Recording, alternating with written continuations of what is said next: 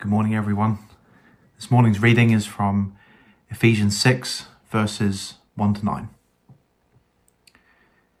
Children, obey your parents in the Lord, for this is right.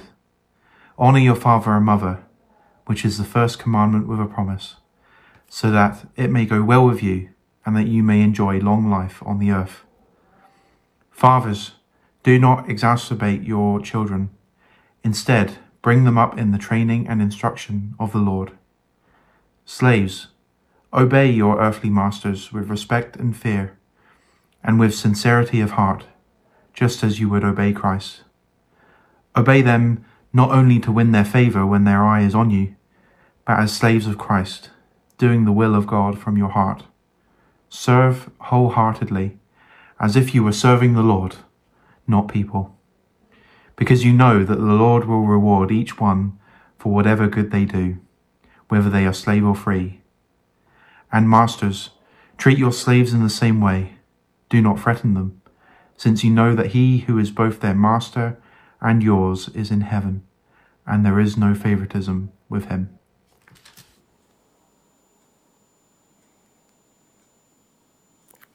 Well, do keep that passage open in your Bible or on your phone, and let's pray together as we come to God's word. Our loving Heavenly Father, we thank you that yours are the words of life. Father, thank you that now as we get time to listen to you speak, you help us to see the Lord Jesus. And that's what we pray, Father. Please help us to see him clearly and to be changed by what we see. And we ask it in Jesus' name. Amen. Well, last week, if you were with us, we began by thinking about some of the pressures that lockdown has put on our marriages. How spending a bit more time together in the home has exposed some of the joys, but also the hard aspects of being married. And I think it's fair to say that lockdown has had a similar effect on our family life and on our work life. Whether you're a teenager stuck at home or a parent trying to balance work emails with changing nappies, lockdown has put pressure on family and work life together. And it's those areas of life that Paul now focuses on in his letter. But just as we saw with marriage last week, Paul's intention is not just to give us practical tips for parenting in lockdown. He's not giving us life hacks for working at home. Now remember, every piece of practical advice that he gives comes in the context of the gospel. It's through belief in the gospel that our lives are completely transformed. We're brought from death to life by God's grace. And then it's in the gospel that we're called to live lives worthy of that calling. A call to be the people God has made us to be. And Paul's also said that as we live like this, as we walk as children of light, well, we display God's wisdom and grace to the watching world. We saw that in the picture of marriage last week, didn't we? That when wives submit and husbands sacrifice, it paints a picture of the glorious relationship between Christ and his church. And so it's the gospel that gives significance and purpose to everything that we do, every relationship that we have. Whether that's our marriages, or whether that's in the home or in the workplace. And so today we're going to see what difference does the gospel make to our lives at home and at work. And Paul begins in the home. So we see the gospel at home. Verse 1, he says, "Children, obey your parents in the Lord, for this is right." And Paul's first instruction is to children, and it's a pretty straightforward one, isn't it? He says, "Children, you should obey your parents." Now, I guess that if you're a child sitting at home on the sofa right now, immediately you start to think, yeah, but do I have to when they do this? Or what about when they ask me that? Our minds full of all sorts of ifs and buts. But Paul is pretty clear, isn't he? He says, no, children, obey your parents. And then he explains why in verse 1. Just have a look there again. He says, "Children, obey your parents in the Lord, for it is right." Paul says obeying your parents is the right thing to do, not because they're more important than you, not because they always know what's right or best, although they often do. No, you should obey your parents because, well, that is how you obey Jesus. That's why Paul says to obey them in the Lord. As a teenager, I remember having loads of questions about what it means to be a Christian, to be a follower of Jesus. You see, like lots of you, I grew up going to church. I went to Sunday school and youth group, and so I'd heard the gospel hundreds of times. I knew very well how to become a Christian. I understood that Jesus had paid for my sin, and that if I repented and trusted in him, then I could be completely forgiven, welcomed into God's family as one of his children. I knew how to become a Christian. The questions I had were, what's next? What does it mean to be a Christian? To be a follower of Jesus? How do you spot a radical, countercultural, wholehearted Christian? What do they look like? Those are some of the questions I had, and maybe you have similar ones. But you see the answer Paul gives here. He says, you want to know what following Jesus looks like? It looks like tidying your bedroom when your mum and dad have asked you to. It looks like coming home at the time that you've agreed. It looks like putting your phone away at dinner time because, well, that's what you've been asked to do. Paul says obeying your parents is right because that's how you obey Jesus. That being said, if your parents are telling you to do things that mean disobeying Jesus, well then that probably isn't the right thing to do. But assuming that's not the case, Paul says this is how you walk as a follower of Jesus. Children, obey your parents. Obey them because it's right and obey them because it's good. Just look at verse 2. Honour your father and mother, which is the first commandment with a promise, so that it may go well with you and that you may enjoy long life on the earth. Paul points the Ephesians back to a command he gave way back in the time of Moses. As they were on the edge of the promised land, God said to them that when they entered the land, they would need to live as his people, live in a way that made them stand out from the nations around them. And so he gave them commands or instructions to show them how to do that. And this is one of them. Honour your parents and it will go well with you when you enter the land. That was the command God gave to his people back then. And here in his letter, Paul takes that command and he applies it to God's people now. He says to the Ephesians and to us, this is how you can live distinctive lives. This is how you can stand out as belonging to and following Jesus. By honouring your parents, honouring your mum and dad. And if you do that, well, it'll go well with you. Not in the land, but, verse 3, in your life on earth. Clearly, Paul isn't saying there in verse 3 that every time you tidy your bedroom, you add a few years to your life expectancy. But no, there is a general principle that by obeying your parents, you'll help to create a family, a home life in which everybody can grow, can be built up in the Lord. Just as submission and sacrifice is best for marriages, Paul says that children's obedience is best for family life. And so God's way is not only right, it's also good. But it's not just children who have a role to play, is it? Verse 4, Paul talks to fathers. Just look there. He says, fathers, do not exasperate your children. Instead, bring them up in the training and instruction of the Lord. Back in chapter 5, Paul explained that it's the husband who is the head of the household. And so that's who he focuses on when he comes to instructions for parenting.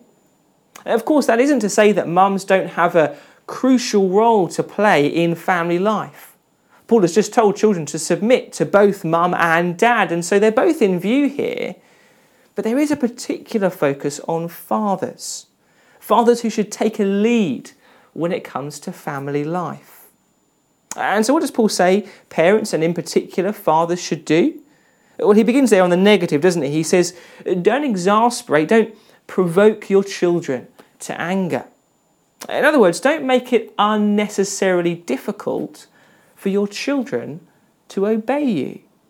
Whether that's through unreasonable demands or harsh discipline or inconsistent rules or constant criticism, whether it's insensitivity to the different characters and needs of your children, Paul says, look, don't make life hard for your kids. Probably the best antidote for that kind of parenting is to spend time thinking about how God is our perfect Father in heaven. I find that I'm far less likely to exasperate my children if I remember that even in my stubbornness and tantrums, God is patient and gentle with me. Even in my willful disobedience and rebellion, He is gracious and loving towards me. That is how God treats me as one of His children. And so Paul says, don't exasperate your children. Don't exasperate them. Instead, bring them up in the training and instruction of the Lord. The phrase, bring them up, speaks of more of a long-term, nurturing kind of relationship. And so parenting isn't a place of just kind of plugging in the right code and out pops the perfect child.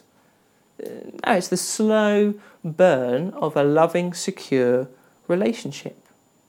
A relationship in which, Paul says, you train and instruct them in the Lord. As a parent of two young kids, I'm very aware of the pressure that our culture puts on mums and dads to do parenting well.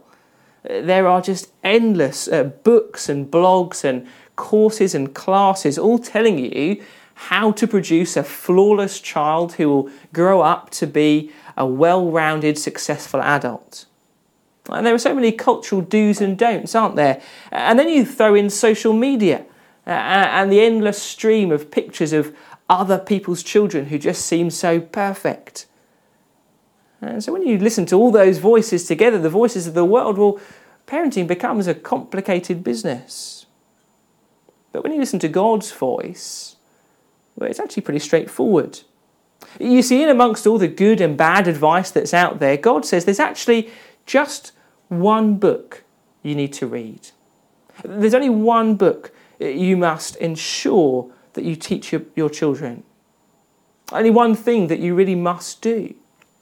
And that is to bring your children up to know about Jesus through His Word.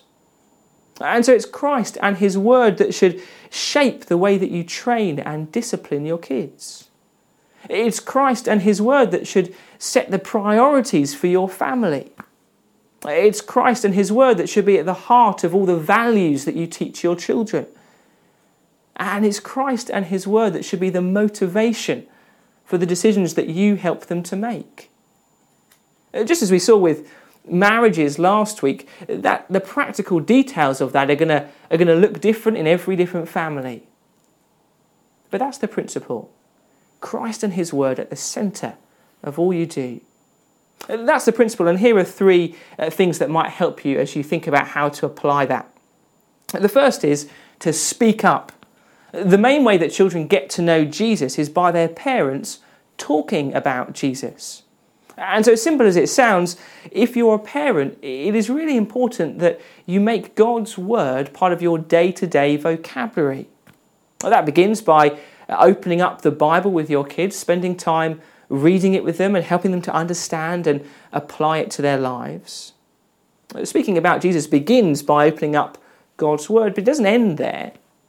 In Deuteronomy chapter 6, God tells Israelite parents to talk about God's Word when they're at home and on the road, when they lie down and when they get up.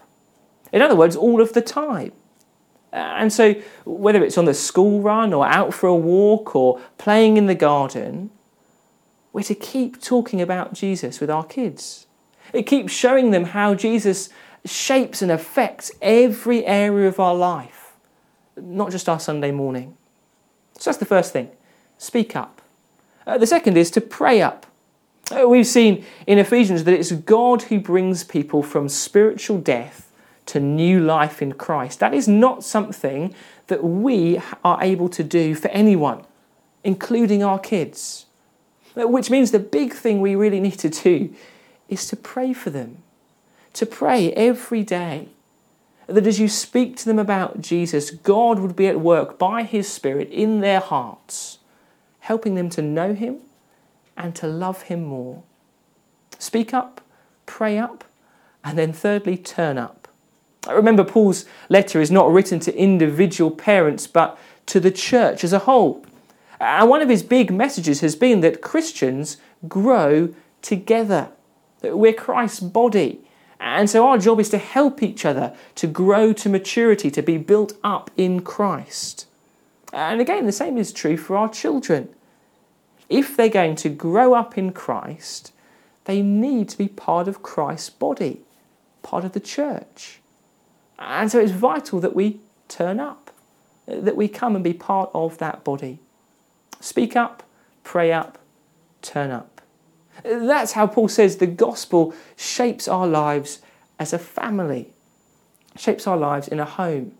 It's only a few verses, isn't it? But there are some big implications for us to talk and think and pray about this week. But next, Paul moves on to show how the gospel shapes life at work. Just look at verse 5 with me. He says, "Slaves, obey your earthly masters with respect and fear, and with sincerity of heart, just as you would obey Christ." Now, I imagine that Paul talking about slaves immediately rings alarm bells in our minds. And so it's really important that we see what Paul is trying to do and what he's not trying to do in these verses. What he isn't doing here is condoning the practice of slavery. We can see that from the verses themselves. I wonder if you noticed over last week and this week that Paul grounds his instructions for marriage and family life in creation and in God's law. But that isn't the case when it comes to slavery. That's because whilst slavery was definitely a common practice in Paul's day, it is not part of God's good design for human relationships. In fact, in another letter to Timothy, Paul condemns slave traders along with other evil and sinful practices. And so Paul doesn't support slavery here. No, he does recognise, however, that for many of his readers, many of those listening to this letter, that would have been an experience on a day-to-day basis. And so his aim here is to show how the gospel applies, how it shapes your life, whether you're a slave or a master. And whilst the sad reality is that slavery does still exist in forms in our world and even in our country, it's probably not part of our day-to-day experience. But that doesn't mean these words are irrelevant. I think we can still apply them to our workplace relationships. And so whether a slave or a master or an employer or an employee, we need to listen to what Paul has to say.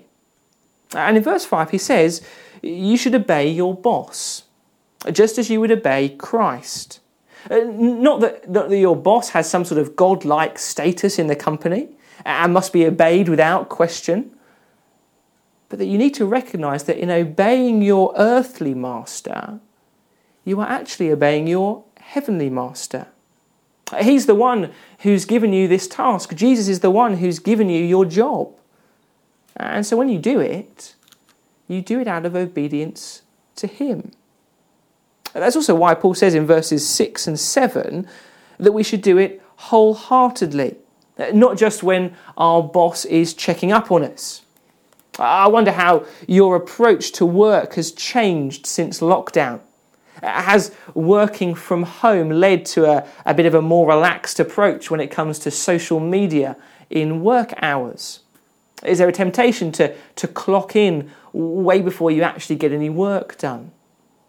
I remember being particularly guilty of this when I was at school, working much harder in the weeks leading up to school reports.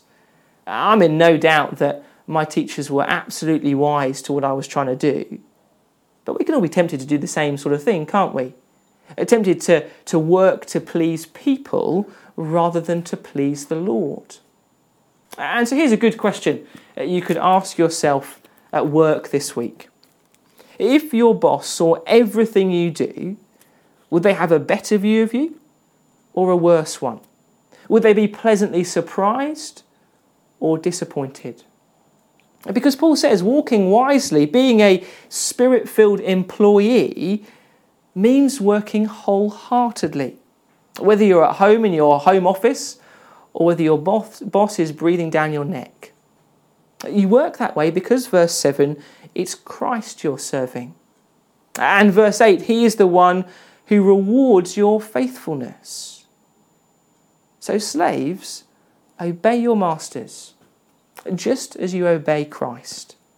And then in verse 9 he says, masters, treat your slaves in the same way. Don't threaten them, since you know that he who is both their master and yours is in heaven, and there's no favoritism with him. As we've worked through this letter to the Ephesians, Paul's wanted us to be in absolutely no doubt who is really in charge. He's shown us, isn't he, that Christ is king, he's the boss, he's the head. All things are united under him. And so here he says it doesn't really matter whether you're a CEO or stacking shelves. You work in a way that acknowledges who the true boss is. And for bosses, those in charge, that means reflecting Christ's leadership in the way that you lead others. Not using bullying or threats to get your own way. Not using fear as a way to control people. But treating your employees with fairness and respect. Not behaving like some sort of god in the workplace, but demonstrating the humility of someone who lives under the authority of Christ. And so a good question for you, if you're a boss this week, is this. Do you lead in a way that shows you submit to Christ? Or have you convinced yourself that you are the highest authority, and so you can do what you like with the people under you? Paul's spoken to husbands and wives, to children and to parents, to slaves and to masters. And a few weeks ago we thought about how this section is a bit like his sort of walking guide to the Christian life, didn't we? His guidebook to show us how to walk in the light of God's amazing grace. And I hope that as we've listened to his instructions, you've seen how practical, how day-to-day they are. How following Jesus and walking wisely, it affects every area, every relationship in our lives. It transforms every decision and every priority. And so what we need to do really is to pray. As we come to the end of this section, we need to pray that the Spirit would work in us. That he would give us the ability and the power to choose the right path. To walk as children of light. Whether we're a husband or a wife, a parent or a child, a worker or a boss, whoever we are, whatever we do, let's pray that we would walk as children of light. And that as we do that, others would see the glory of Christ in us, and they too would be brought from death to life in him. Let's pray together. Our loving Heavenly Father, we thank you so much that the gospel is true and that it affects everything. Father, please help us to see that there is not one aspect of our lives that is not under the authority, the kingship of our Lord Jesus. And so we pray that you would, by your Spirit, transform, that you would change the way that we live. In all our relationships, in all our actions and decisions, priorities and plans, Father, would we be those who submit to Christ, that follow him and walk as children of light. We ask that you'd help us to do that this week. In Jesus' name, amen.